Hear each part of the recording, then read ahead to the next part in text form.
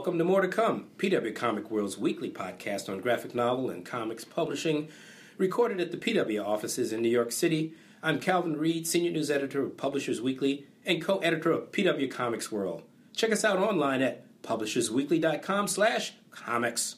And I'm Heidi McDonald. I am also co-editor of PW Comics World, as well as graphic novels review editor of Publishers Weekly and the editor-in-chief of The Beat at comicsbeat.com. And check us out on Twitter at PW Comics World. And I'm Kate Fitzsimmons. I'm the podcast producer, and you can find us on Tumblr at pwcomicsworld.tumblr.com. And don't forget, you can subscribe to More to Come on iTunes. And on Facebook, you can find us at facebook.com/PW Comics World.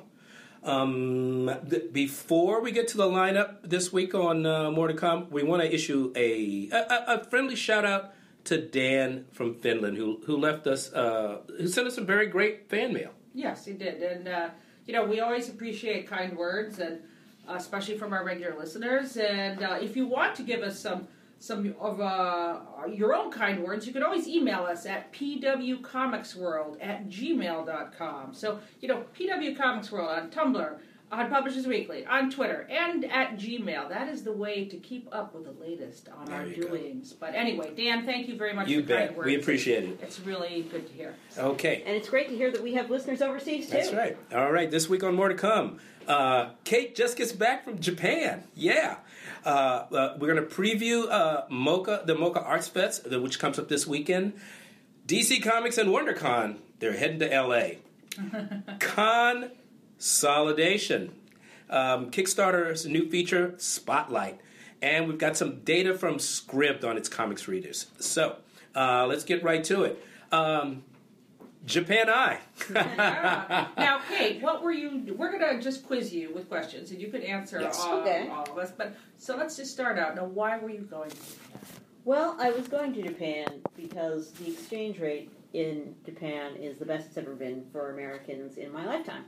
And my parents, who have long been fans of Japanese art and architecture, decided that this was the chance if ever they were going to go. And they offered to take me along if I wanted to go. And I said, if I wanted to go? And answer is, of course, yes.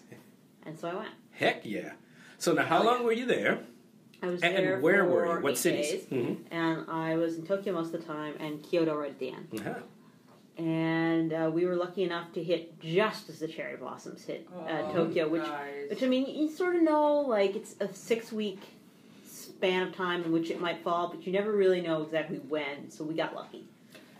So, Kate, I'm sure that you did, the usual vacation things, but were there any special geeky icons? American Otaku? Yeah. Yeah, well, actually, I found Erica Friedman's guide on Akazu for buying manga, buying doujinshi in Japan. Incredibly useful. Cool. Because I speak no Japanese.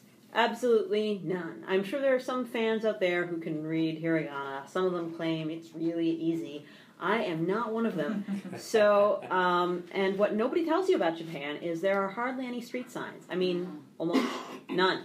And not even all the streets have names. And none of the buildings are numbered in any way that makes sense. I have heard that, too, that there are no signs. No. So there was a certain amount of wandering around in the rain done in the name of finding doujinshi. But doujinshi, that is to say fan comics, which is to say the comic version of what we would call fan fiction in the United States, there are stores devoted to it. I mean, whole stores that are just nothing but doujinshi. And so a certain amount of going in and, like, writing down what I wanted doujinshi for and, like, pointing at the word was involved. Not to interrupt you, but just for our fans who may not be familiar, we better tell them exactly what doujinshi is. Okay, I thought I had quickly enough, but I'll did go I? back Maybe I did and I missed it. Sorry. I'll go a little slower. Okay. I apologize. No problem. I'll just edit all this out. Okay. So, doujinshi are fan comics, and they're kind of like the comic version of fan fiction, only in Japan. This is really huge. Comic Cat is almost nothing but doujinshi. Mm-hmm. and the publishers don't seem to frown on it the way they might here. Now, are these books self-published? Well, yes and no. They're frequently self-published, but sometimes, like, a doujinshi circle will get some other doujinshi people to publish them. Right, to so help it'd be out. kind of like a co-op in a way, I It suppose? can be self-published, it can be co-op, it can be, people getting together in a group or circle, but it's not like it's being brought out by a publisher. Right, It's right. all fan But published. going back as I do to the dawn of the fanzine, whenever anybody says that, I get a vision of these staple things in my mind. But I'm There not sure. are some that are stapled. There are some that look like they're professionally printed. There's like a whole gamut of printing qualities and art qualities. And I did run into the little problem that in a doujinshi store, all of them are sold in completely sealed bags. Really? So you can see through to the cover, but you have to guess the inside. Hmm. And this presented some complications. Like, for example, basically all the Utena ones I'm going to have to get rid of because they weren't at all as innocent or happy as they looked on the cover. Chuga, what are you doing there? Go away. No one wants to see you with your clothes off. Just stop. So these were so just to these might be what we would think of as saucier. Not all of them. But They some, vary. but some. But I mean, but the see, thing is, from the cover you can't tell. Right. Well, it does seem to run the gamut. They really run the gamut. They run everything. What little I know about it. From just like completely like could have been an issue kind of things to like some sort of alternate universe where they're riding horses to things explicit sex, yeah. explicit sex, like just a whole wide Yeah. array of things. And it's not just for manga and anime, although of course those dominate the field. There is actually a surprisingly large number of doujinshi for, get this, person of interest. Now that you've said that, I get it. I definitely get it. Why do you get it? Because that show is like Batman. Yeah, and, it is kind of. And the leads are very, I don't know, their characters are really good. I really like I love the show. It's just I wouldn't have thought it would appeal to the doujinshi demographic, but it does. Yeah, I think there's just a certain element to that show that definitely has this kind of Inspector Conan or Detective Conan aspect. Yeah, to and I think it doesn't hurt that the leads look very different visually, so it's very easy for the artists, whatever their art quality, to make it clear which is the short one with the large nose and the glasses and the funny hair. Right. Yeah, I have to admit that I don't watch the show. I just was at, our fellow podcaster, Jimmy Aquino, he had his 600th episode and had Michael Emerson from Person of Interest on because they are old college buddies. Yeah. And, if you're interested in Person of Interest, I recommend going and listening to that podcast. Very charming interview with Michael Emerson. But anyway. Oh, yes. Yeah. So there was a lot of doujinshi bought, and because of the sealed bags, some of them turned out to have nothing but text inside.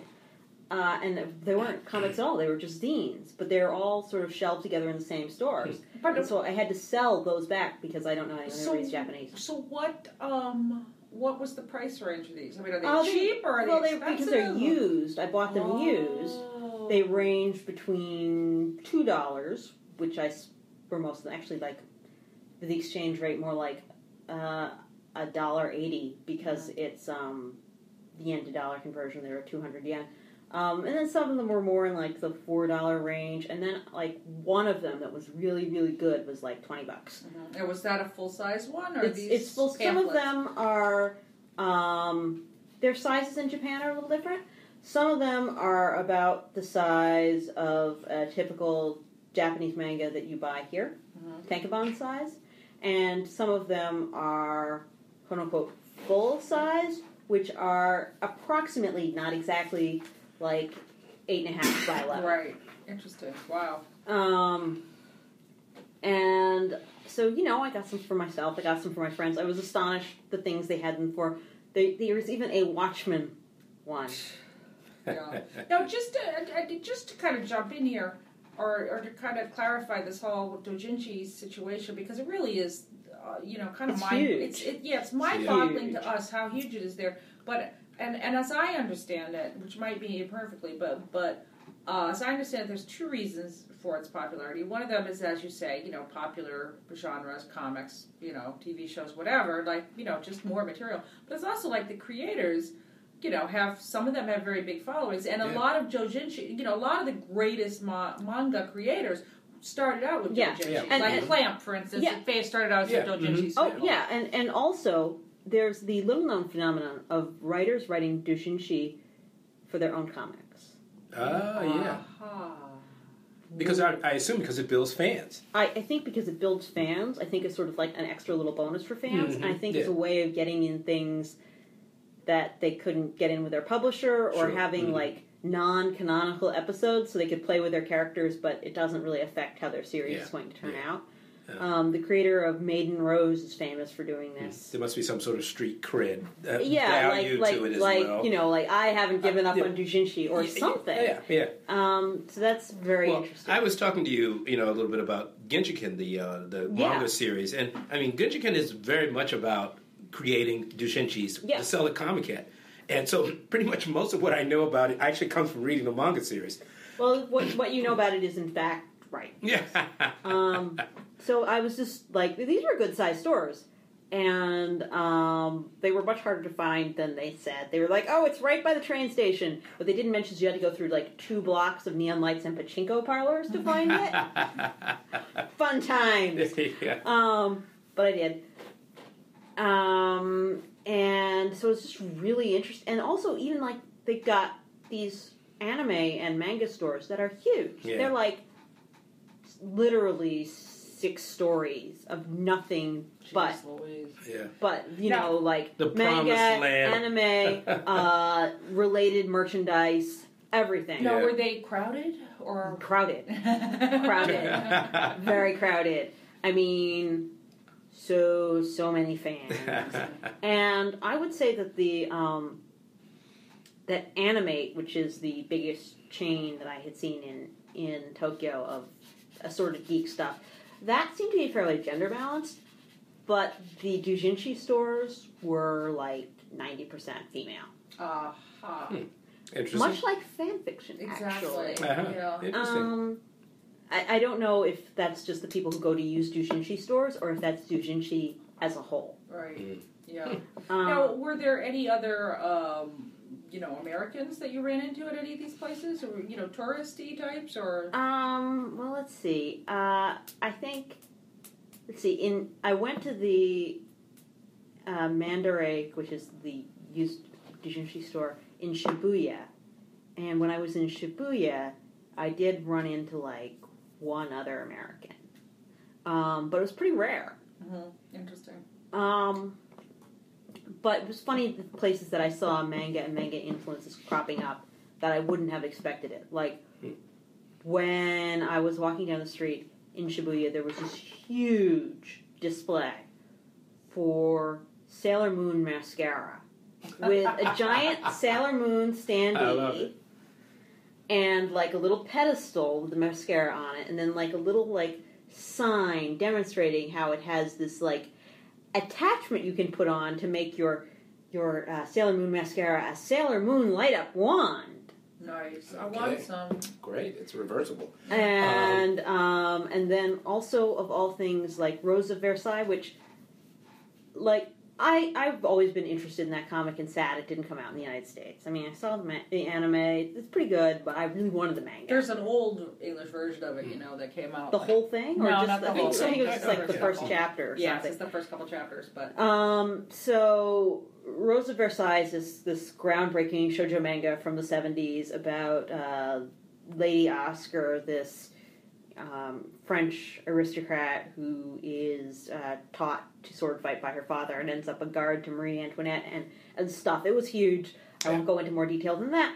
But I had already come into Japan interested in looking for this. I didn't realize how big of a thing it would be in Japan, even now. Really? Like, I was walking through a perfectly normal department store looking for, actually, soap.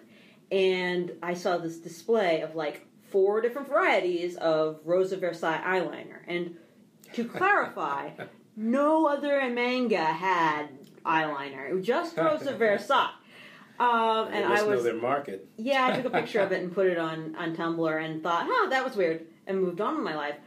But then when I went to see Takarazuka, which I'm going to give you a little background here. Takarazuka is a 101-year-old theater company in Japan where all the roles are played by women, and they typically put on musicals, some of which are imported from like United States or Europe, but most of which they created themselves. Yeah. And they have a very tight relationship with shoujo manga in that they're sort of stylized and beautiful and gender-bending approach has influenced a lot of early shoujo manga, even starting as early as Princess Knight. But then a lot of their most popular musicals have been based on shoujo manga.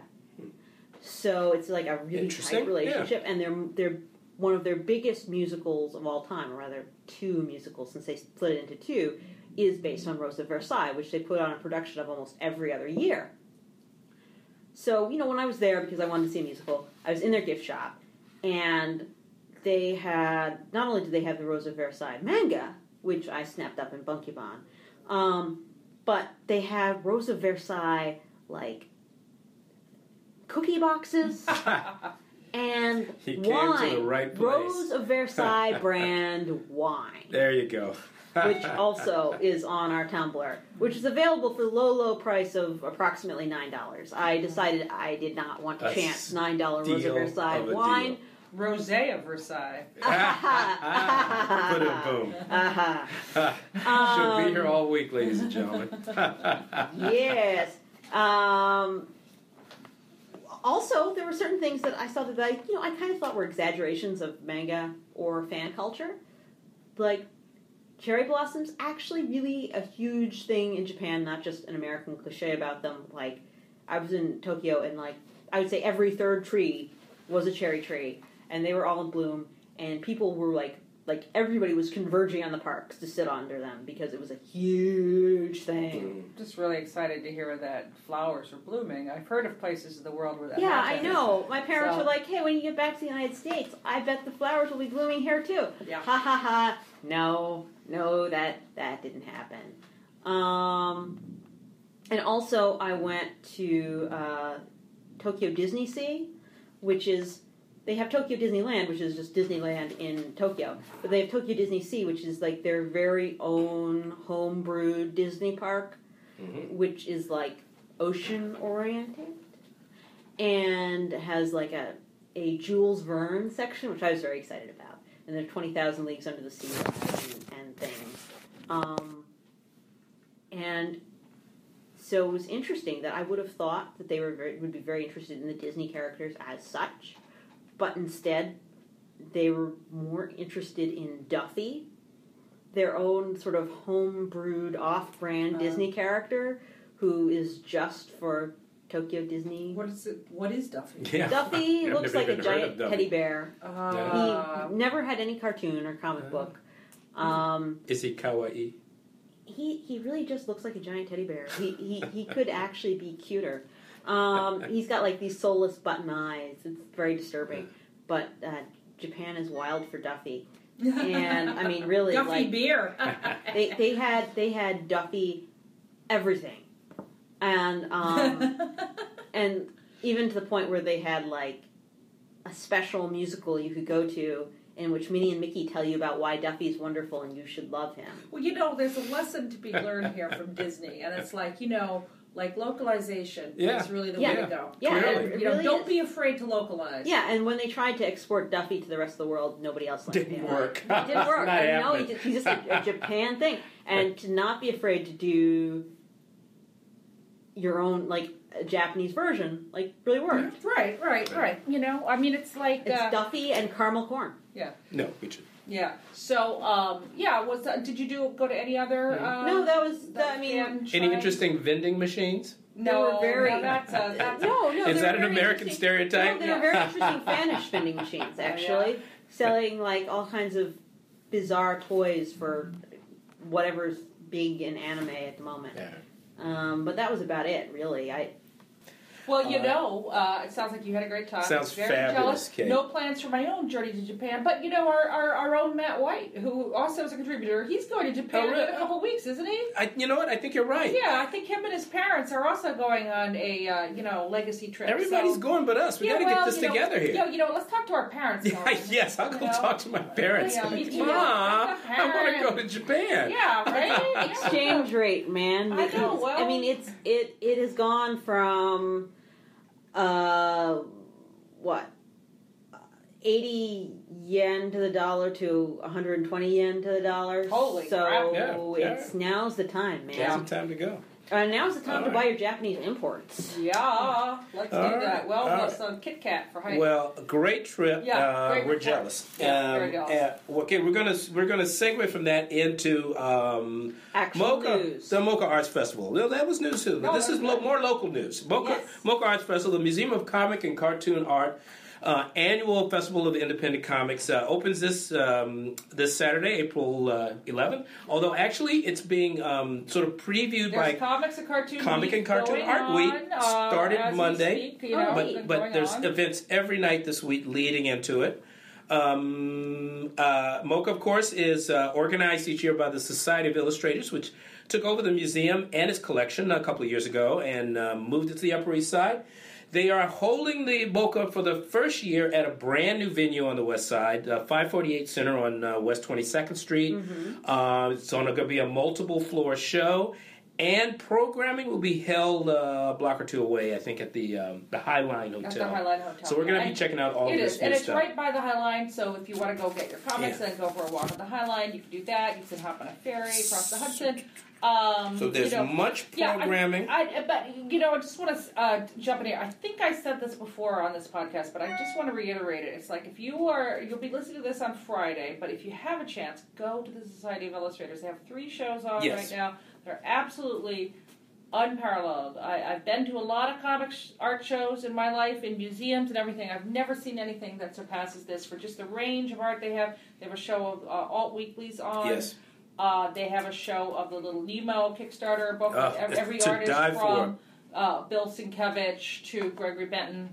Just a complete contemporary history of comics right there. And then the Craig Yo has originals by Kurtzman, Kirby, Eisner, Kniff, you name it, he's got it. It's up. So you could literally see art from pretty much all the greatest cartoonists who ever lived. Right now in this one building. Yes. So just get over there. That's what the Society of Illustrators is all about. Yeah.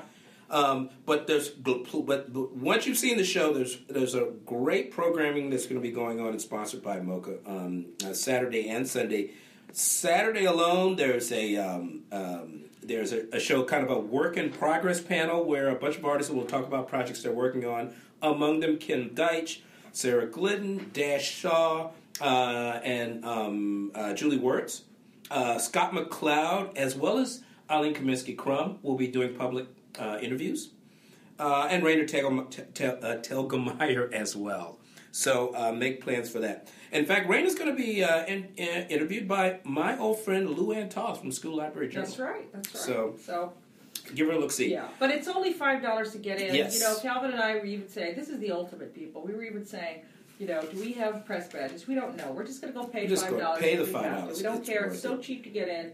You can claim it on your taxes. Claim it on your taxes. Yes, they're but non-profit. This is really the premier comics event for indie comics in New York until the fall, and it's really awesome. Very quickly on Sunday, there's a panel about the All Comics Weekly show. There's a biography panel with Andy Getzinger, James Romberger, and Marguerite Van Cook, whose book The Late Child and Other Stories just came out. There's a show of art directors talking about hiring cartoonists and using them in various kinds of magazines. There's our Sequoia's Carousel for kids, so it's fun for the whole family.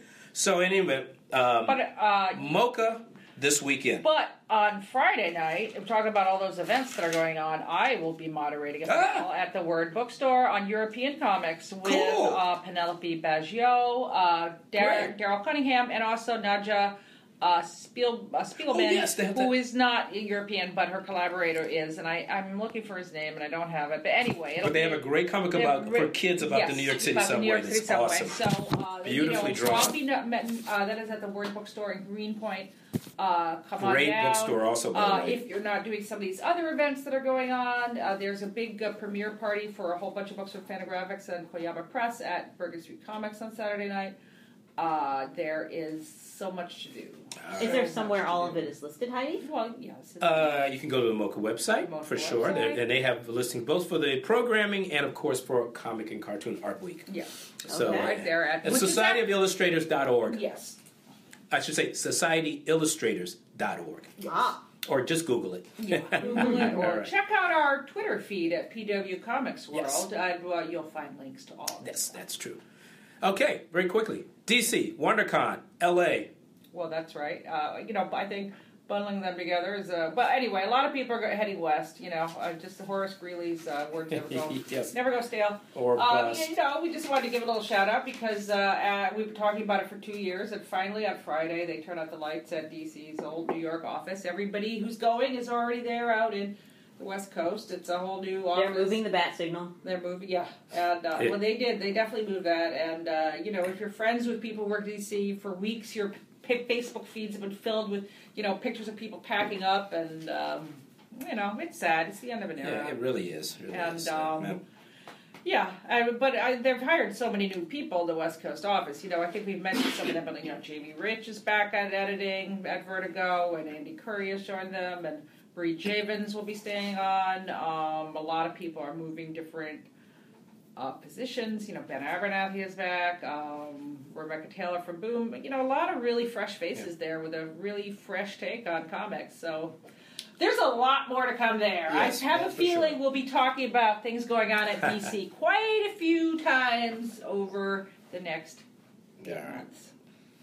And on the other hand, we've got WonderCon, which seems to be the nomad of Right. of conventions they announced these days. that WonderCon started out in the Bay Area, was discussed in Oakland, and then San Francisco for more than 20 years. And then suddenly the Moscone Center went under construction, and the CCI, Comic-Con International, the organization which puts on WonderCon, and San Diego Con, decided they had to move it. They moved it to Anaheim. Since 2011, I believe it's been in Anaheim. And it seemed to do very well there. But guess what? Now the Anaheim Convention Center is under construction, and there's also no room for it in 2016. So they're moving to Los Angeles for 2016. Now, first off, what is a con? BEA moves all the time. It used to move all the time. Yeah, but it's going back. Well, it's going to go back to Chicago. In theory, I don't think it's going to move around a whole lot. Right, We'll see. But let me that's put it this way. different, though. What if BEA moves to these national conferences move around all the time. So, the idea Worldcon's a different place every year. Yes, exactly. So, the idea of a movable feast of that kind isn't totally out of Well, it's a question. little unusual for It a local comic show. It is to move. unusual. Now, I should say it's in the same relative. Well, as the geographic car area. drives, yeah.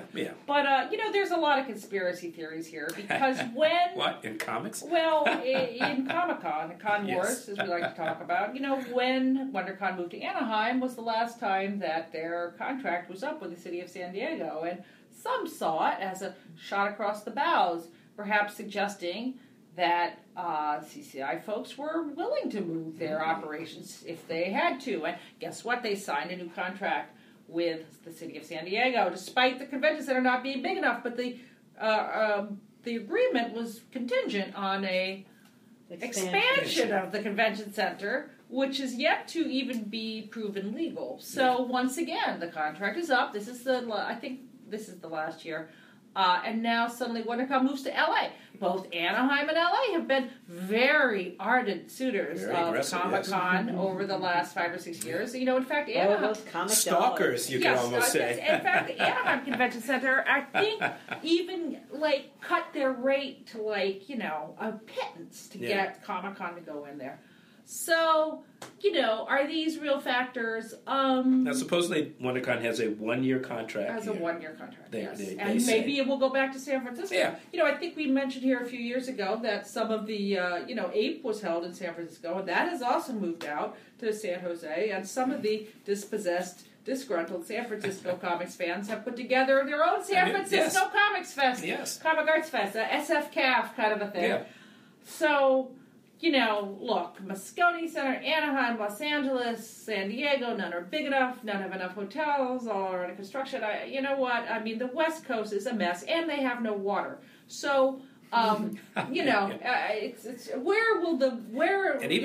and round and round she goes, and where it stops. It's like a and we left out the post-apocalyptic Comics LA. Yeah. We left out Comics LA, which just started in the last year. So right, yet another. Which is a CAF. Which is a smaller. The LA, kind of. I believe the LA book fair is this weekend or next weekend. That's true. It's coming up. Coming up. Yeah. And but anyway, more to come. Yes, always definitely more to come. But while we're on the subject of cons and consolidation, yes, there's some other news. Oh yeah, Rose and Versailles, guys. Rose and Versailles. Well, yes, it was just announced that Informa, which is a gigantic multinational corporation of media thingers, has purchased MegaCon in Orlando, Florida, which is probably about the top 10 sized convention of 70,000 people. Long-running, well-regarded, much-loved show. Who doesn't want to go to Orlando in March? I mean, come on. I would be there, or April. I would be there if I could. And Informa already owns the Fan Expo shows up in Canada. It owns the Dallas Comic-Con. I mean, it's been buying up some of these kind of mid-tier shows. I would say MegaCon's the biggest one in the United States they bought, although Fan Expo is a huge show in Toronto. So, and I'd say Informa's kind of comparable to Read. It's interesting this interest where cons are in play as targets of acquisition. We've seen Read by Emerald City, right? I mean, and many others. Right. Frankly. Well, they've packed it with so many other cons. They have Paris Comic Con. They have a show in China now, in Shanghai. India, Australia. I mean, Read's really gone international. I've never thought of conventions, certainly pop culture conventions, as sort of part of the mergers and acquisitions. But we are in a whole new era now of growth and money. Yeah, but also, I mean, the March-April period now is just insane. I mean, we literally had back-to-back the first weekend. I don't see, what weekend is it? Okay, so Emerald City was 2 weeks ago. Last weekend was WonderCon. This weekend is MegaCon. I think there's a week off, and then there's C2E2 in Chicago. Meanwhile, we also had the Bangalore Comic-Con. This weekend is the Dubai Middle East Comic-Con. And, my Facebook feed is full of these wonderful people. It's like, oh, look, I'm at the top of the world. Yes, from I'm Dubai. at the Antarctic Con. Yeah, let's go. It's a whole new world. Yeah, it is. But, I mean, the schedule's so packed, so jammed, and, Yeah, this is crazy. I mean, in a related topic, it was interesting on the beat there where you had a story about Comic-Cons and volunteer labors and perhaps a collision with the minimum wage law and the recent legal decisions about how... Now, most of these cons actually do use, hordes of volunteers. Right. Unpaid labor. Unpaid labor, and although while there does seem to be some legal loopholes for seasonal events, right? As I recall, the story on the beat was that conventions should be taking a real good look at how they handle volunteers. Now, to mention something, Read Pop actually does pay their volunteers. Yes, although they call them volunteers. Well, they say that they're not mere employees, that they do want people who are fans who are there for the love of the show, but that in order to be fair to them, they will pay them. I think it's tremendous. But I kind of agree. I think that, having volunteers help out with shows is, I mean, I don't want to say just because it's a time-tested tradition, it's really good, but I think, Kate, you hit on something. I mean, there was an article on The Beat written by Jeff Trexler, who is a actual lawyer who deals a lot with this kind of thing. And he was pointing out that there is a seasonal, there's a seasonal loophole. Like if it's a seasonal event, that getting volunteers to help with it is more legally It's not on as shaky ground as some of these other intern/volunteer situations. And also that, if you're a volunteer in exchange for admittance to the event, I know for some of us that might not seem like a payment, but that actually does count as remuneration of some kind. Yeah. Well, so, I mean, to be fully disclosing here, we at Publishers Weekly, a fully for-profit operation, do have volunteers work our booth during conventions. that's right, and they get a pass. They get a pass. Yeah. And although I will say that probably the hours work out closer to minimum wage or above minimum wage because they work far fewer hours for their pass. Didn't say you do. Well, then say the average con volunteer. The average con, sure. And to muddy the waters, the original cons, and still a lot of cons, are non-profit operations, but fan cons exist. It's just that but fewer and fewer. Fewer and fewer. Yes. Be very clear about that. Most cons these days are indeed for profit. Yeah. But San Diego is a nonprofit. Yes. They have the best volunteers. I mean, their volunteers are like, Con ninjas. They're con ninjas. I mean, they're more like the National Guard, really. It's like they are volunteers who really know how to get shit done. Oh, pardon me, get stuff done. So anyway, it's an interesting question, and people do definitely need to. The whole situation needs to be looked at very, very closely. So someone compared it to the Oprah tour situation. That Oprah Winfrey had a Your Best Life tour where tickets cost $100, but she was trying to get local entertainers to work for the festival for free, and the argument was, "You're Oprah, I don't work for you for free because you can afford it." Yeah. And I think it's the same. People might well feel the same way about big shows for big corporations that are clearly making a lot of money on convention. Well, I do. I mean, I also, but I think Oprah's a different situation. Yeah, I think that is as well. I mean, I think when you're asking professionals to come in and, like Amanda Palmer had the same thing of asking musicians to come in. I mean, we're not talking about people who professionally go out and put on wristbands here. That's not what they do for a living. That's true. Yeah. But, I mean, I do think that there is a difference between a not-for-profit convention taking volunteers and a for-profit convention taking volunteers. One is on slightly shakier ground than the other. Absolutely. Yeah, absolutely. Yes. Absolutely. Okay. Well, this is an interesting topic. A Kickstarter, which, of course, in many ways has kind of really revolutionized both general publishing and comics publishing by the ability to crowdfund, launched a brand new feature a couple of weeks ago called Spotlight. It's really an addition to what they already do. I talked with a bunch of people over there. One of the things is that the campaign page that everyone's familiar with that lists the goals and the rewards and the mission of the campaign to raise money. They become kind of dead pages. Yeah. So they basically launched something that they're calling Kickstarter Spotlight, and it's really a way. It's sort of a presentation feature that allows you to show off your project, and it's a very flexible, really simply designed, flexibly arranged page that will come up in Google searches, and you can, while Kickstarter is not a retail platform, it allows you to link to all kinds of places. Yeah. You can link to stores, you can link to your own websites, and it gives a timeline of events around the project as well. You can show that your Kickstarter, what you did with your Kickstarter campaign, and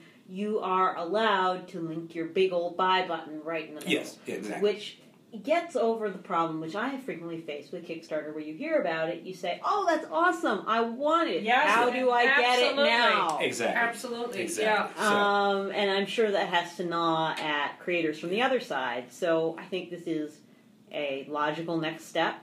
Some people may feel that it's a step into the retail space, although I think Kickstarter would argue that they're just forwarding you to the retail space. Yeah, and I mean, I don't think, I think one of the reasons they gave for this was I think Calvin alluded to it, but a lot of times if you Google for something, the first thing that comes up is a Kickstarter campaign, and now when you go to when you click on that link, it'll take you to everything else. Right, you'll get a fully formed, beautiful. I mean, it's really nicely designed, storefronty kind of thing. So. And it links to the old campaign, the campaign page. That's all still there and still on Kickstarter. But this is just a better way to kind of like lure people into your world and send them to any place you want them to go. Listen, it's getting very competitive with all these crowdfunding platforms. Kickstarter is still number one, but Indiegogo's nipping at their heels. Yes, and Patreon has a whole different model. Yes, there's a whole different other model. Patreons coming along. There's some talk that maybe the subscription model might arise at some other. So anyway, there's a lot. Very There's a lot developing, but that's a big. It's very competitive. Yeah. In February this month, Scrib launched, which is a ebook subscription service. $8.99 a month gives you access to millions of books. Well, they added 10,000 comics and graphic novels in February, That's a lot. It's a lot. And now, a couple of months later, they've got a little bit of data on of how people are using these comics, and it's very interesting. And so, me and Heidi, we did a phone conference with Jared Friedman, and some of the people from Scrib, just talking about the data, and just very quickly go over some of this stuff. When they launched the comics category, it was apparently one of the biggest social media riots of all of the categories that they launched. Something like 570 million across a wide variety of social media came in contact with this information. And some of the data that they got out this, one of them, apparently one guy spent 131 hours reading more than 200 comics, including the entire Witchblade series. So there you go. Obsessive comics fans are flocking, apparently, to Scrib. A couple hours a night, it adds up quick. There you go. But I'll just briefly go over some of the data that they gave back to us. And now, according to them, 75% of all comics readers also read other kinds of ebooks. Now, that isn't surprising to anyone in this room.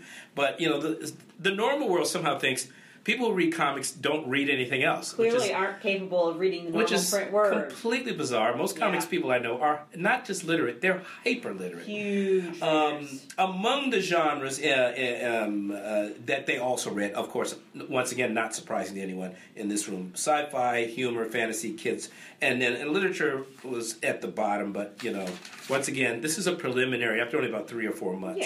Yeah. The most popular... It was actually only about a month. Was it only a month? So, but we're going to go back in January. So we're going to go back and over time and get a little more detail on this stuff. But it was an interesting peek at the data. The most popular comics genres, not surprisingly, superheroes were still at the top. Sci-fi, fantasy, horror, YA, general fiction, and so on. There was global attention.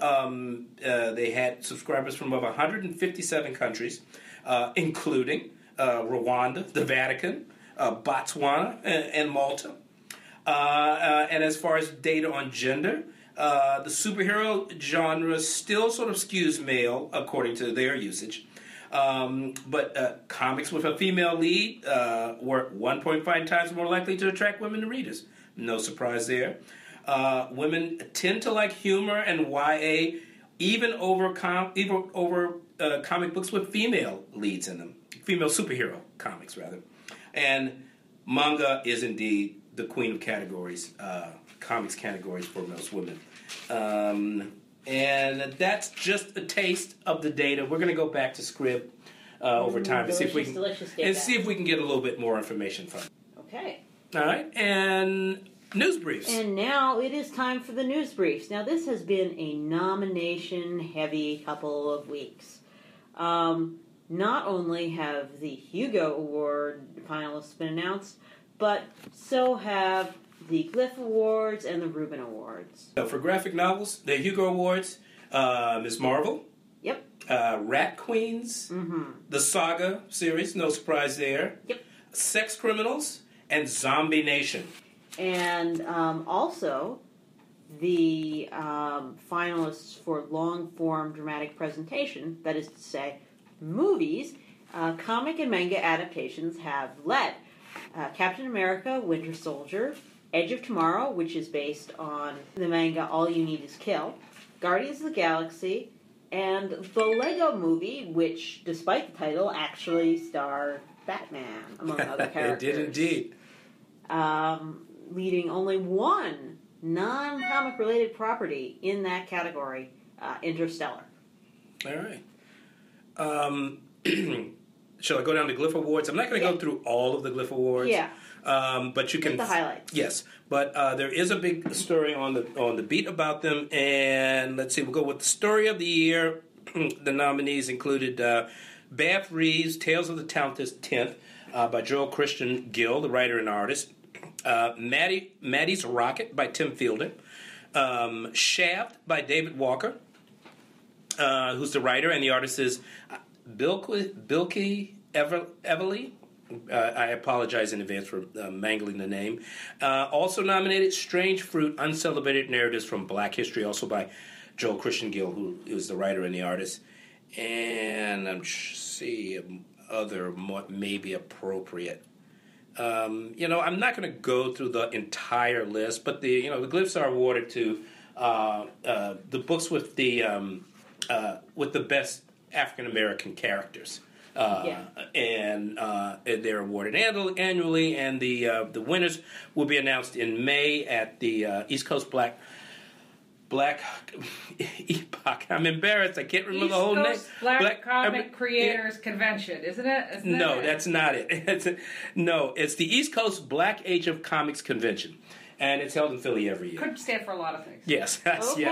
And for the Reuben Awards, there are a lot of nominations, but in the category of comic books, the nominations go to Jason Latour for Southern Bastards, Babs Tarr for Batgirl, J. H. Williams III for Sandman Overture and for graphic novel, to Jules Pfeiffer for Kill My Mother, Mike Mayak for Cleopatra in Space, and Jillian Tamaki for This One Summer. Okay. Sounds good. So we look forward to that. The United Nations is sponsoring a gender equality comics and cartoon competition.